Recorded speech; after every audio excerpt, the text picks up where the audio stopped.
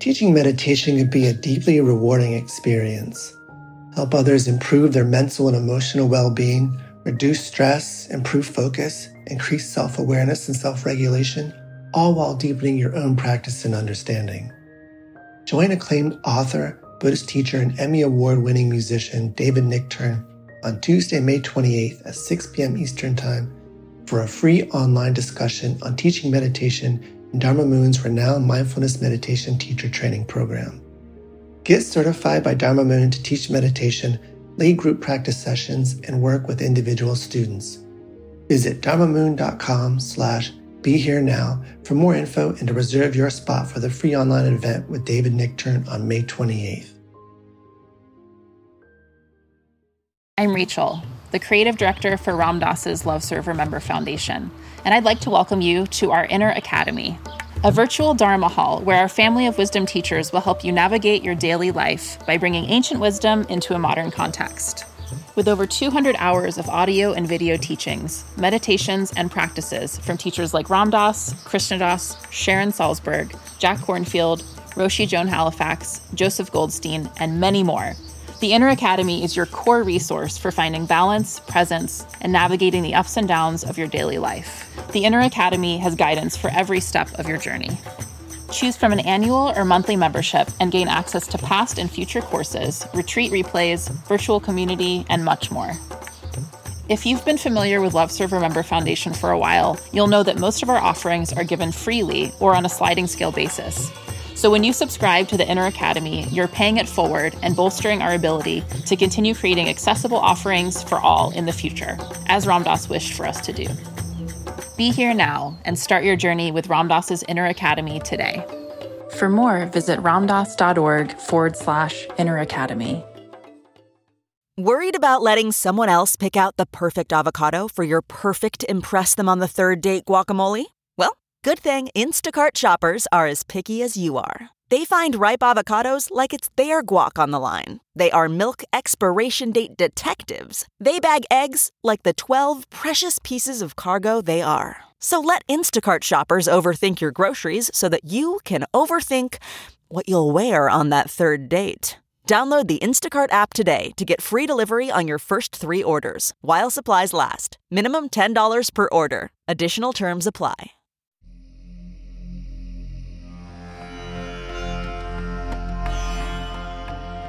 Welcome to the Metta Hour with Sharon Salzberg, where Buddhist wisdom meets everyday life.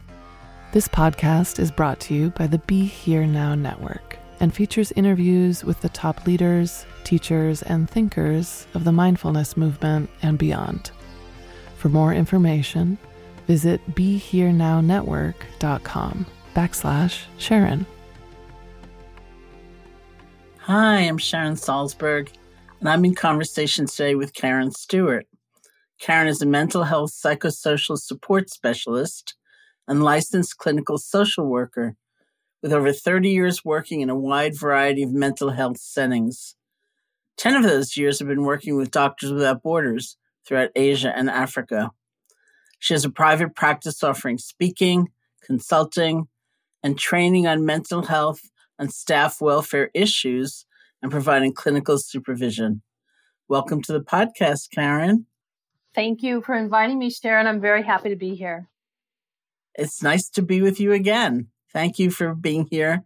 Indeed. And the conversation we're going to have is part of a mental health series I'm hosting here in the Metta Hour, as it feels like this is an incredibly important time to have conversations on this topic. And, I, like you, and teaching in Zoom, I'm reading those chats and the comments people are putting in. And it's such an intense time. And I'm also very curious about the kind of the welfare and the well-being of those in the helping professions, such as yourself. So maybe we can start with a little background on how you came to this kind of work.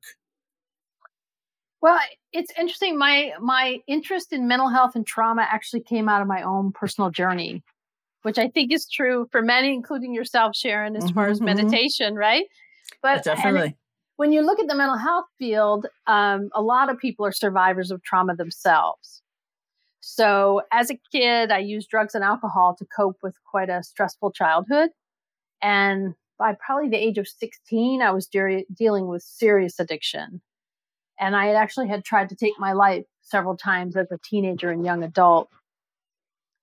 So my attempts to become clean and sober, I eventually was successful. I actually just celebrated 31 years, which is very fun. That's fantastic. Yeah, and it took me to pursue a bachelor's degree in human services. And it took me 11 years to get that, but I did. And I started in the mental health field working as a drug and alcohol counselor. And this was also at the height of the HIV and AIDS epidemic. So I was dealing with a tremendous amount of grief and loss in my community. And then from there, I worked in psychiatric emergency and inpatient, and more so with people dealing with severe and persistent mental illness. The shift to go to Doctors Without Borders actually followed my sister, my only sibling, took her life in 2002. So that it took me out, for a couple of years. And then when I kind of came through that, I was like, okay, am I doing everything I want to be doing? And I was like, no, I want to go work in the international humanitarian aid work. So that's what I did. At that point, I had probably 15 plus years in mental health in the US. And I had gotten a master's degree by then in social work, became a licensed clinical social worker. And in 2004, began working full time with Doctors Without Borders as a mental health officer. Well, I can certainly resonate with your life experience. Let's just for a few moments take apart the word trauma, because it's a word that is so used and never used to be used. And I'm just curious, a lot of people associate trauma with what I guess is classically called now shock trauma, car crash, plane crash. Sudden loss, and it's almost the suddenness of it that characterizes that image of trauma. People also talk about kind of the chronic trauma of grinding poverty and the long-term effects. People talk about intergenerational trauma these days, or inherited trauma, and for caregivers, we talk about vicarious trauma. And so you don't have to, map it all out, but if you could just give us a sense of different ways that word might appear. Well, you're right. It is everywhere at this point. The word trauma, it honestly, it just means a response to a deeply disturbing event, right? That overwhelmed the individual's either ability to cope or function. So, and it can be acute. We would call acute trauma like just a single stressful event that happened. Or we could have chronic trauma, which is more prolonged exposure to highly stressful events. So that would be the person living in a domestic violence situation, child abuse, COVID-19, definitely classified as a chronic trauma. Mm-hmm. And then we have complex trauma, which is actually multiple traumatic events on top of each other, which again, we have now. I'm in California. So I think about the person who's impacted by the fires that we had here and COVID-19 and perhaps job loss, right? So then you have a complex trauma. I think where it gets a little bit lost, people kind of jump from trauma to PTSD or post-traumatic stress disorder. And it's not always, right? Those are diagnosable conditions that sometimes follow exposure to trauma, but not always. Mm-hmm. Yeah. And what do you think about the term post-traumatic growth? I appreciate post-traumatic growth. That has been my experience. Even as I was saying in my introduction, it got me to go work, right? In international aid following the death of my sister. So many times, even my own addiction, my own drug and alcohol addiction prompted me, like really suffering to move forward and do more and better things. So I think there is something there. That definitely post-traumatic growth is a is a real thing. I was just thinking it's such a fine needle to thread, the quotation I use from Roshi Joan Halifax in two of my last books, if truth be told, is something that was meaningful for me, where she said something like, basically, don't force yourself to think of the traumas of your life as a gift. They're givens. Yes. And the powerful word in there is force. It's like we get this idea that, I need to emerge better than ever or whatever. And it's just like another perfectionistic standard. Absolutely. Absolutely. And if I look back, like the year following my sister's death, I was bottomed out. I mean, I personally was suicidal myself. I dropped easily 50 pounds. I mean, I was an absolute mess. So the last thing on my mind was growing or seeing any kind of silver lining out of that, you know? Mm-hmm. Yeah. It's also interesting,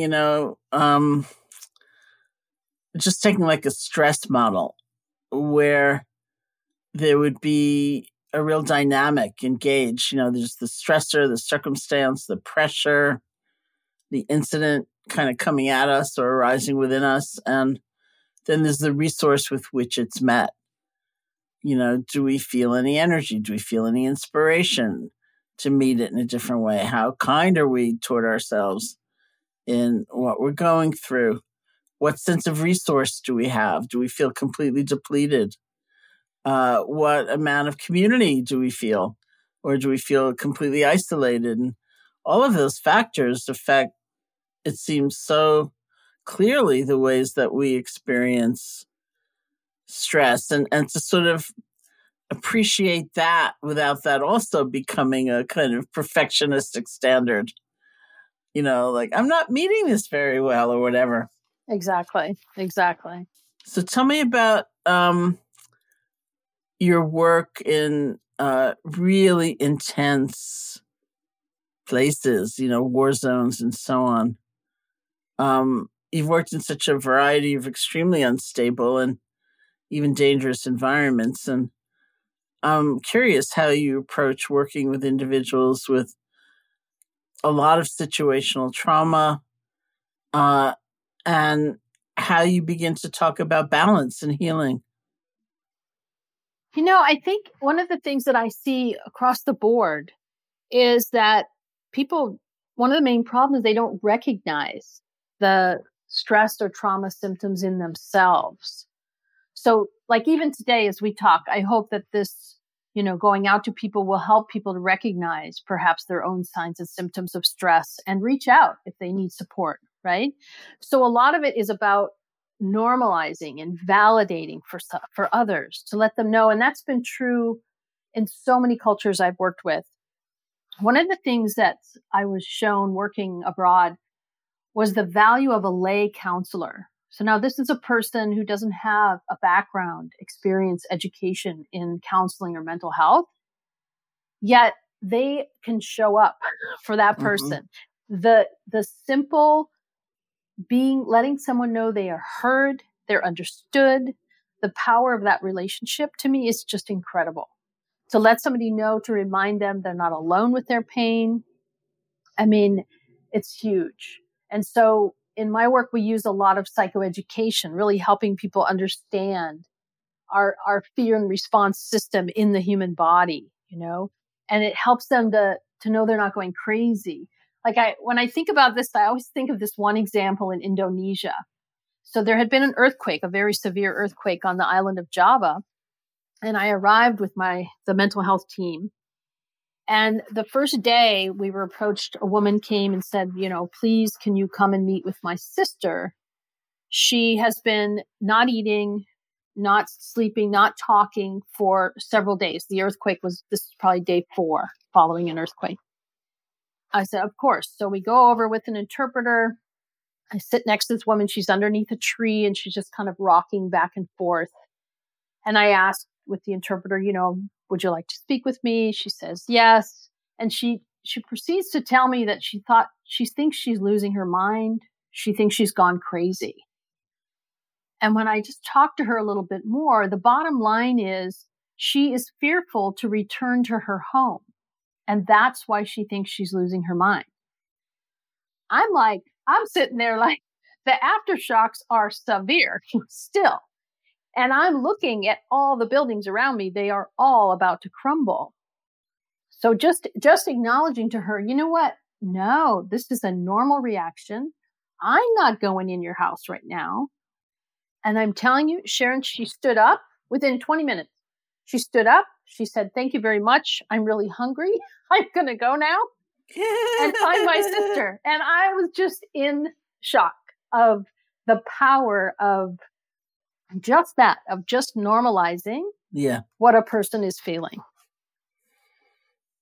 I think that's very true. You remind me of the first time I, through the Garrison Institute, was working with domestic violence shelter workers. And so that was, the issue of, well, for many, a history of trauma and the vicarious trauma of dealing with the tremendous suffering that they were facing all the time. And somebody gave really a lecture on the nervous system and the effect of kind of chronic stress on the nervous system, and what vicarious trauma was and the manifestations of it. And I think the best definition I've heard of trauma, I don't know who said it, it was something like, it's a normal reaction to an abnormal situation. Yep. And of all the items, all the elements of that first retreat we had for people, all of which were available to people afterwards, the guided movement meditation, the guided sitting meditation, everything. The one thing they wanted more than anything was that lecture.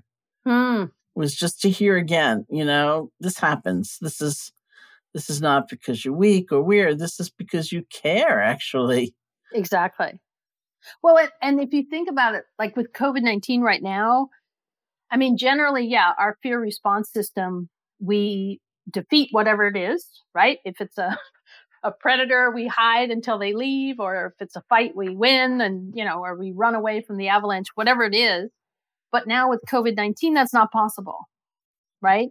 We can't really fight this invisible threat. And so people are kind of just to acknowledge that there's a constant arousal state happening. Mm-hmm. And just to be aware of that is so helpful for people. What do you find really helps resource people, so that they feel kind of more geared toward the possibility of resilience and actualizing that? I think, again, if they feel heard and they understand what's happening.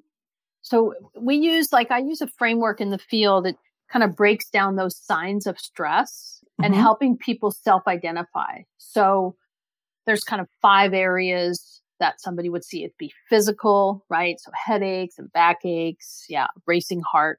There's emotional. So that's your crying and sadness, despair.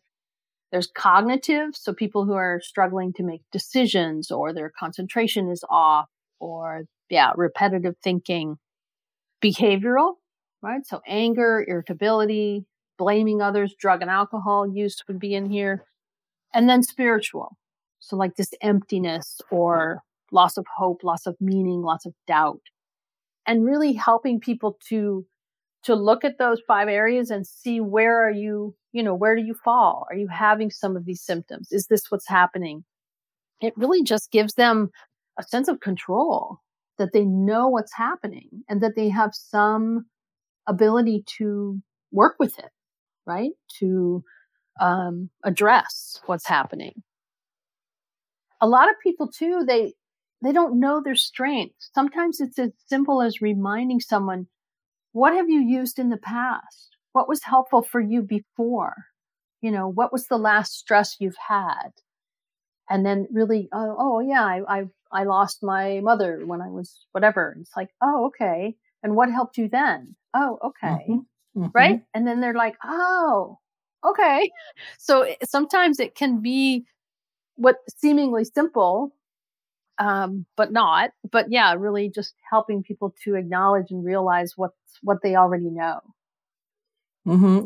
When I worked through the Garrison Institute with domestic violence shelter workers, there was a model that I kind of picked up and have later used in several other contexts where people, either as a journaling exercise or as a reflection, first of all, if you're doing it with a workplace, as we were with the shelters, it was an interesting first column, which was what's a really big source of stress at work, or it may be in your life if that's not a relevant question. And that was kind of interesting for people because sometimes it wasn't even the, horrible suffering they were working in the midst of or the seemingly intractable system. It was like bad communication with a colleague.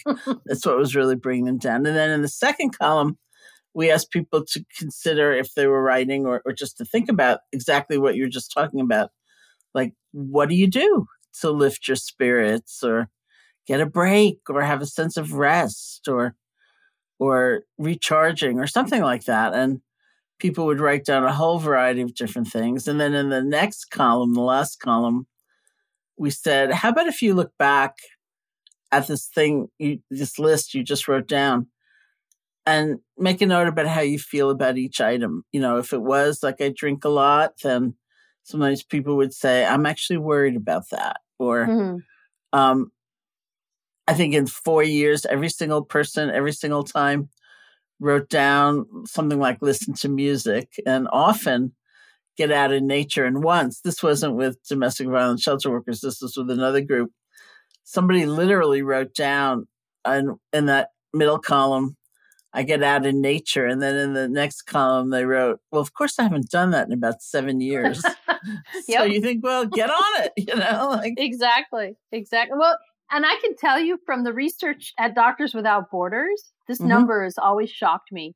When they did some research with our counselors, they found that 60% of the stress was coming from the organization, not from the traumatic witnessing that they were doing in their jobs. Yeah. So that's often what's happening with that. Absolutely.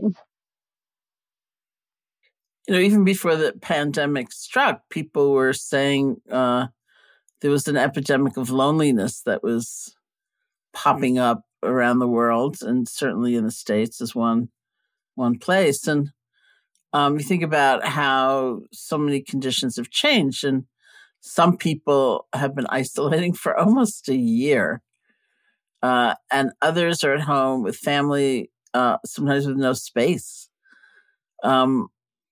But even in hearing about loneliness before, in these sort of odd conditions, I kept thinking, well, it can't just be about numbers, that if you're looking at social connection and that sensibility, it must be, at least in part, a kind of inner sense, because otherwise, it's like if you're trying to help with a clinical condition of some kind and you hear about social interaction or social networks, that feeling of belonging, it can't just be like, well, I only have 2 friends. Maybe it doesn't happen until you have 8 or, something like that. I think there must be some inner sense of being part of a whole that's also important. Totally agree. I think I remember a number, this might be wrong, but it seems like there was like 40% of Americans live alone. And so, but yet that's not what loneliness is, right? It's not about living alone or not. It's about that connection. So I think you're spot on with that. And I think, right now, as we go into year 2 of this, I really, my heart breaks for many people because a lot of people were just hanging on, right? Just like, okay, I can do this. But now, they're spent.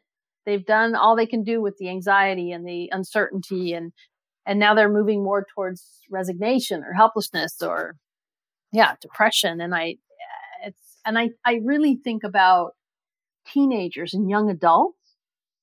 If you think about that from a developmental perspective, their whole goal is to individuate, right?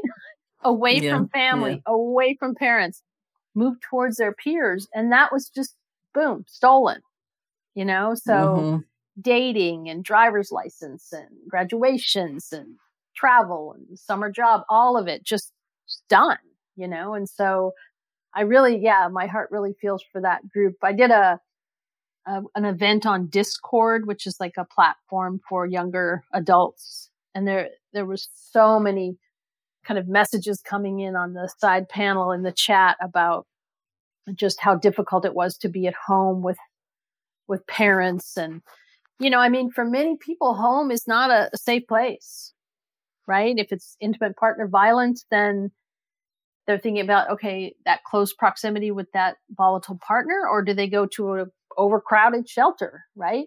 And risk the virus. So it's being cooped up with family, especially if there's a history of violence, can be terrifying. Yeah. And I think work and school and our friends, they've been lifelines for people. And now with the school closures, lockdown, and all this happening, that safe space is gone. So we're definitely seeing an increase in family violence and child abuse. And how are you counseling people? I'm sure it's very individual, but what resources are you trying to offer? I think, it's interesting because right now with COVID, the stigma of reaching out for mental health is actually lessened. Well, that's very nice. Yeah, that's on the good side, is that more and more people than ever are reaching out for support. But on the downside is there's not enough mental health providers. So what we're running into is wait lists or not enough affordable options to people, right? So, again, I always go back to connection, and I know that resonates for you as well in your work, but that's trying to connect people to let them know, yes, you're struggling, but so is your neighbor down the street. So is the other person that you used to connect with at school, right? And trying to really reconnect people with each other, with peers and people who could support them. I think that's our go-to. And we know that across the board. It doesn't matter if it's a crisis, a disaster, critical incident. One thing that we always know is to determining how well you're going to fare with that is your level of social connectedness, right? So to lower the fear, to lower the anxiety is to really hang on to other people. And that's the impact we're feeling certainly with COVID. Do you feel obviously here too, everyone is individual and different, but sometimes I feel almost a kind of collective wave, I feel like we moved in some ways in general from anxiety to grief to anger to exhaustion. Yes. And I'm sort of watching to see what emerges now. Well, I almost look at it like the grief cycle. Okay, if Kubler-Ross's grief cycle, that's what it's felt like with COVID. Like initially we kind of had this shock of what, we're a modern country. What the hell? What's happening? And then moving more into that anger of no, this can't be happening.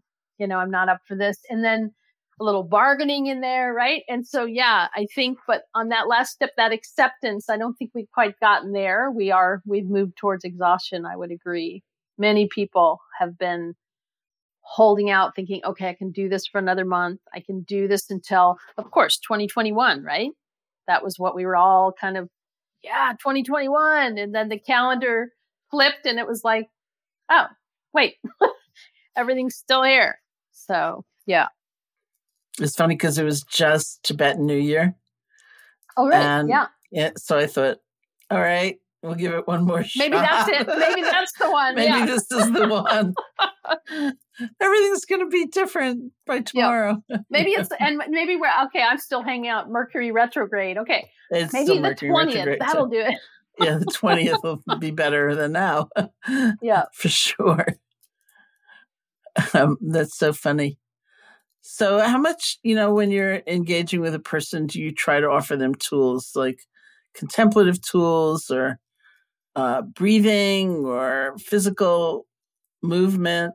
Oh, I think always interventions. And my go-to is breathing, and I know you've talked about this, but the idea that we always have it, it's right there, and it will physiologically restart the body, right? It calms our heart. It calms that goes to the parasympathetic system and lets it relax. And so to me, and I've seen that, I've witnessed that work in so many cultures with so many people. And it's interesting working abroad, often many other places, people are more in touch with their body than we are here in the US. And so for me, that's a go-to. Another is certainly grounding, right? Of just reconnecting with the body or the space that you're in.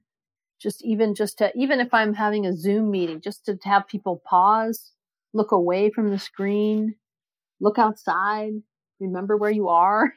So, I mean, these sound like basic tools, but I have seen that these are the ones that work, man. Yes, of course, there are intensive modalities and ways of working with intense trauma and, different techniques, but those go-tos of breathing, of grounding, of gratitude, I mean, those are huge, and they're effective with so many people.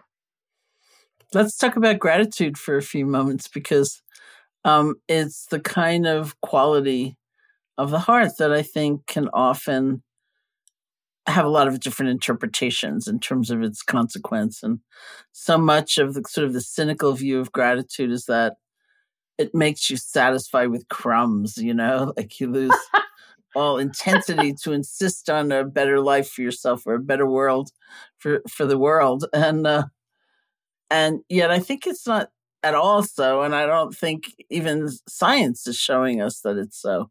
I think it actually is a really strengthening agent. Oh, I think it's a powerful tool. Again, if you just look at that, our response system, our fear response system in the body, I mean, that's what evolutionarily, that's what we're doing. We're always looking for threats. And it's important for our survival that we know that tiger was around that corner last night, because tonight we got to remember not to go to that corner, right? So we're always scanning for that negativity or those threats. So by practicing gratitude every day, it truly is retraining the brain to look for the positive things, the things that are going to move us forward. I mean, to me, it's an incredible way to really just shift our entire way of being. And I mean, like you said, the research is showing, I mean, the benefits are more satisfaction with life, better physical health, better sleep, less fatigue. I mean, it just goes on. Patience, wisdom. It's incredible what it can give us. And I think even if one is experiencing quite profound grief, whether it's for a person or for what life used to be or what we sort of expected it to be, in this month of 2021, and it's really different. There is a lot of grief that seems natural and inevitable. And yet someone had written somewhere that grief is love that doesn't have the normal place to land. And sometimes I think what we also need to do is remember that, and remember the love, just as with gratitude, as things are maybe going quite severely wrong in a lot of ways in life. There is that which is upholding us or helping us or reminding us of the good as well. And that, I want to say, like, grief, it's a normal response to loss. Mm-hmm. That's all it is. And that's what life is out here. There's a tremendous amount of loss, especially right now. My goodness, we have loss of certainty, loss of structure and routine, loss of safety, loss of space, stability, right? I mean, loss of hope, loss of connection, loss of meaning. There's so much loss going on, and I don't think it's being acknowledged. I don't think people look at, loss of life because we're having a virus or a loss of job, right?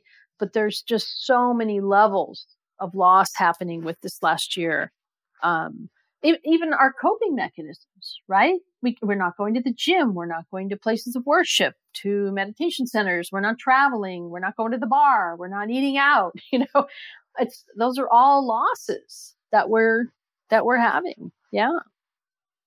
Well, let's talk about resilience and what you have found and what you offer to those in some kind of professional relationship with you. Let's start with individuals, then we'll move on to cultures, or groups, organizations. How do you define resilience, and how can people cultivate it? I define it very simply as the ability to bounce back after stress and to be kind of minimally disturbed by any amount of stress or a given amount of stress. So it's that kind of that ability to cope in a healthy manner, maintain our mental, our psychological functioning despite adversity that's happening. But I also remember late last year, I think Arianna Huffington wrote an article, and it was like the word of the year, right, for 2020 is resilience. And in that article, she talked about it's not just bouncing back, but bouncing forward.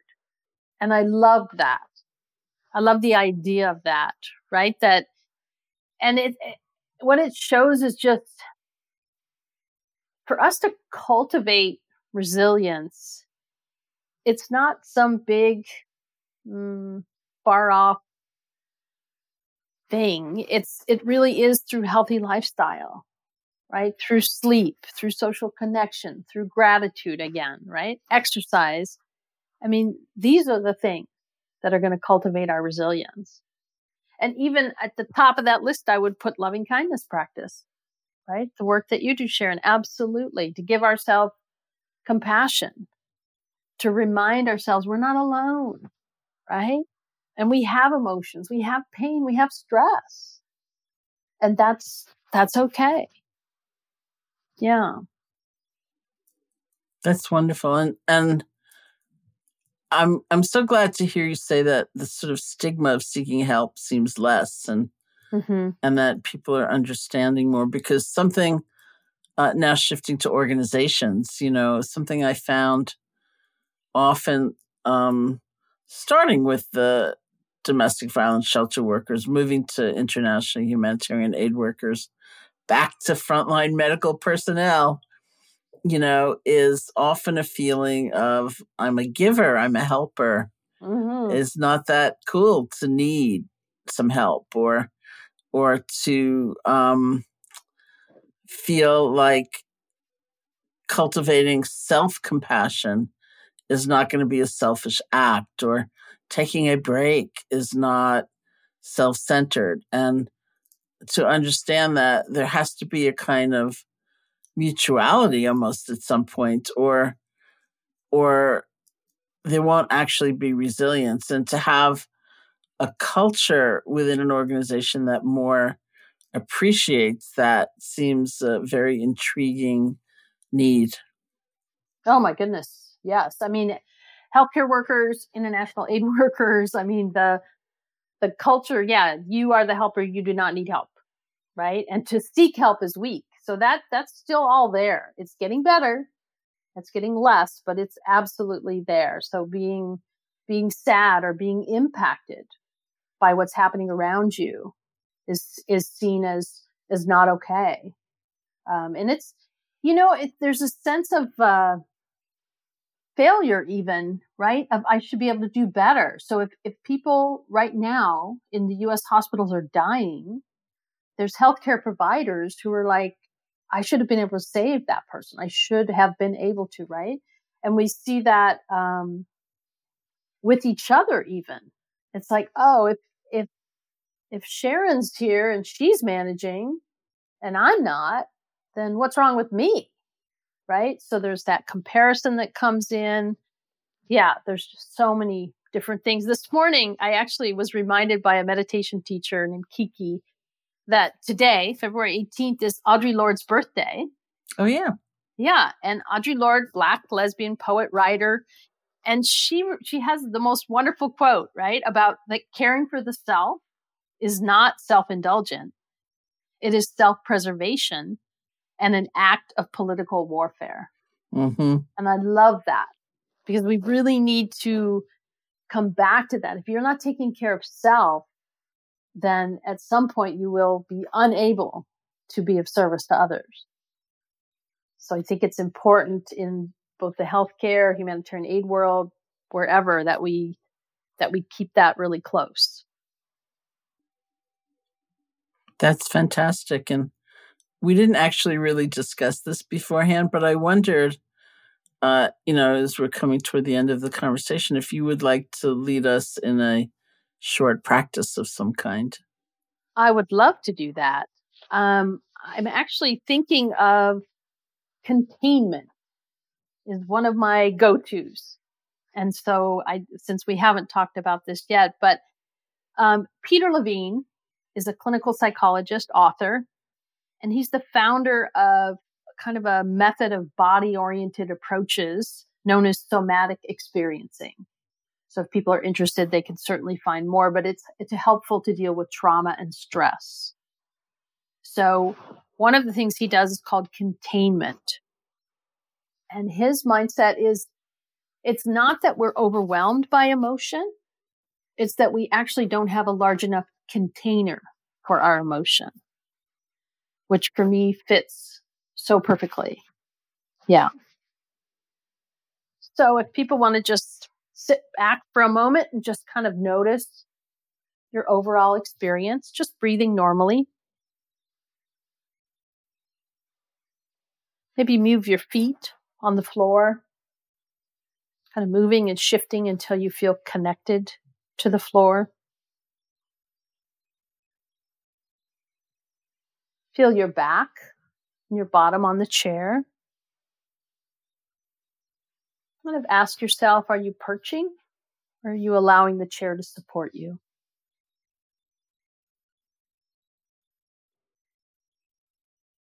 I want you to just look around. And I mean look around 360 degrees. Look up, behind you. And notice something that feels resourceful. Maybe it's a tree outside the window, a piece of art, your pet, a calming color. So the use of touch can intervene with the nervous system.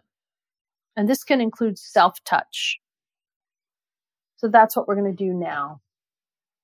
So I want everyone to take your right hand and place it just below your left armpit, holding the side of the chest. This is where the heart is. Now place your left hand on your right bicep or your shoulder or elbow. We'll just take a couple minutes here to really notice the feeling under your hands. Does the body feel warm? Is the fabric of your shirt smooth or scratchy? Can you feel your heartbeat? You can even rock a little bit here, just rocking back and forth. Consider are you experiencing a sense of containment from your arms and your hands?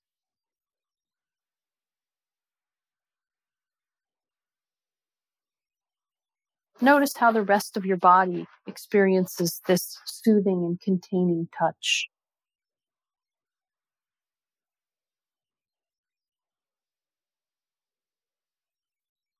Take a few more breaths here.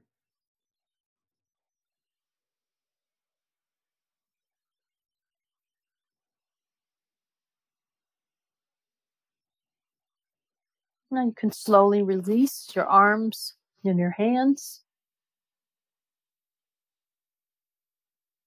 And return to Sharon and I.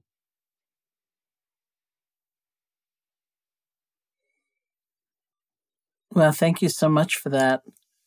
I can just feel contained in this structureless day, after day existence. And thank you so much for joining me today.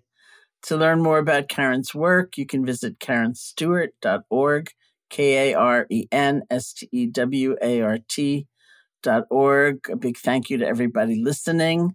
This has been the Metta Hour podcast from the Be Here Now Network. May you be safe, be happy, be healthy, and live with ease. Hey folks, thanks for listening. To learn more about Sharon and her ongoing teaching schedule, as well as online courses and a free guided meditation, check out her website at SharonSalzberg.com.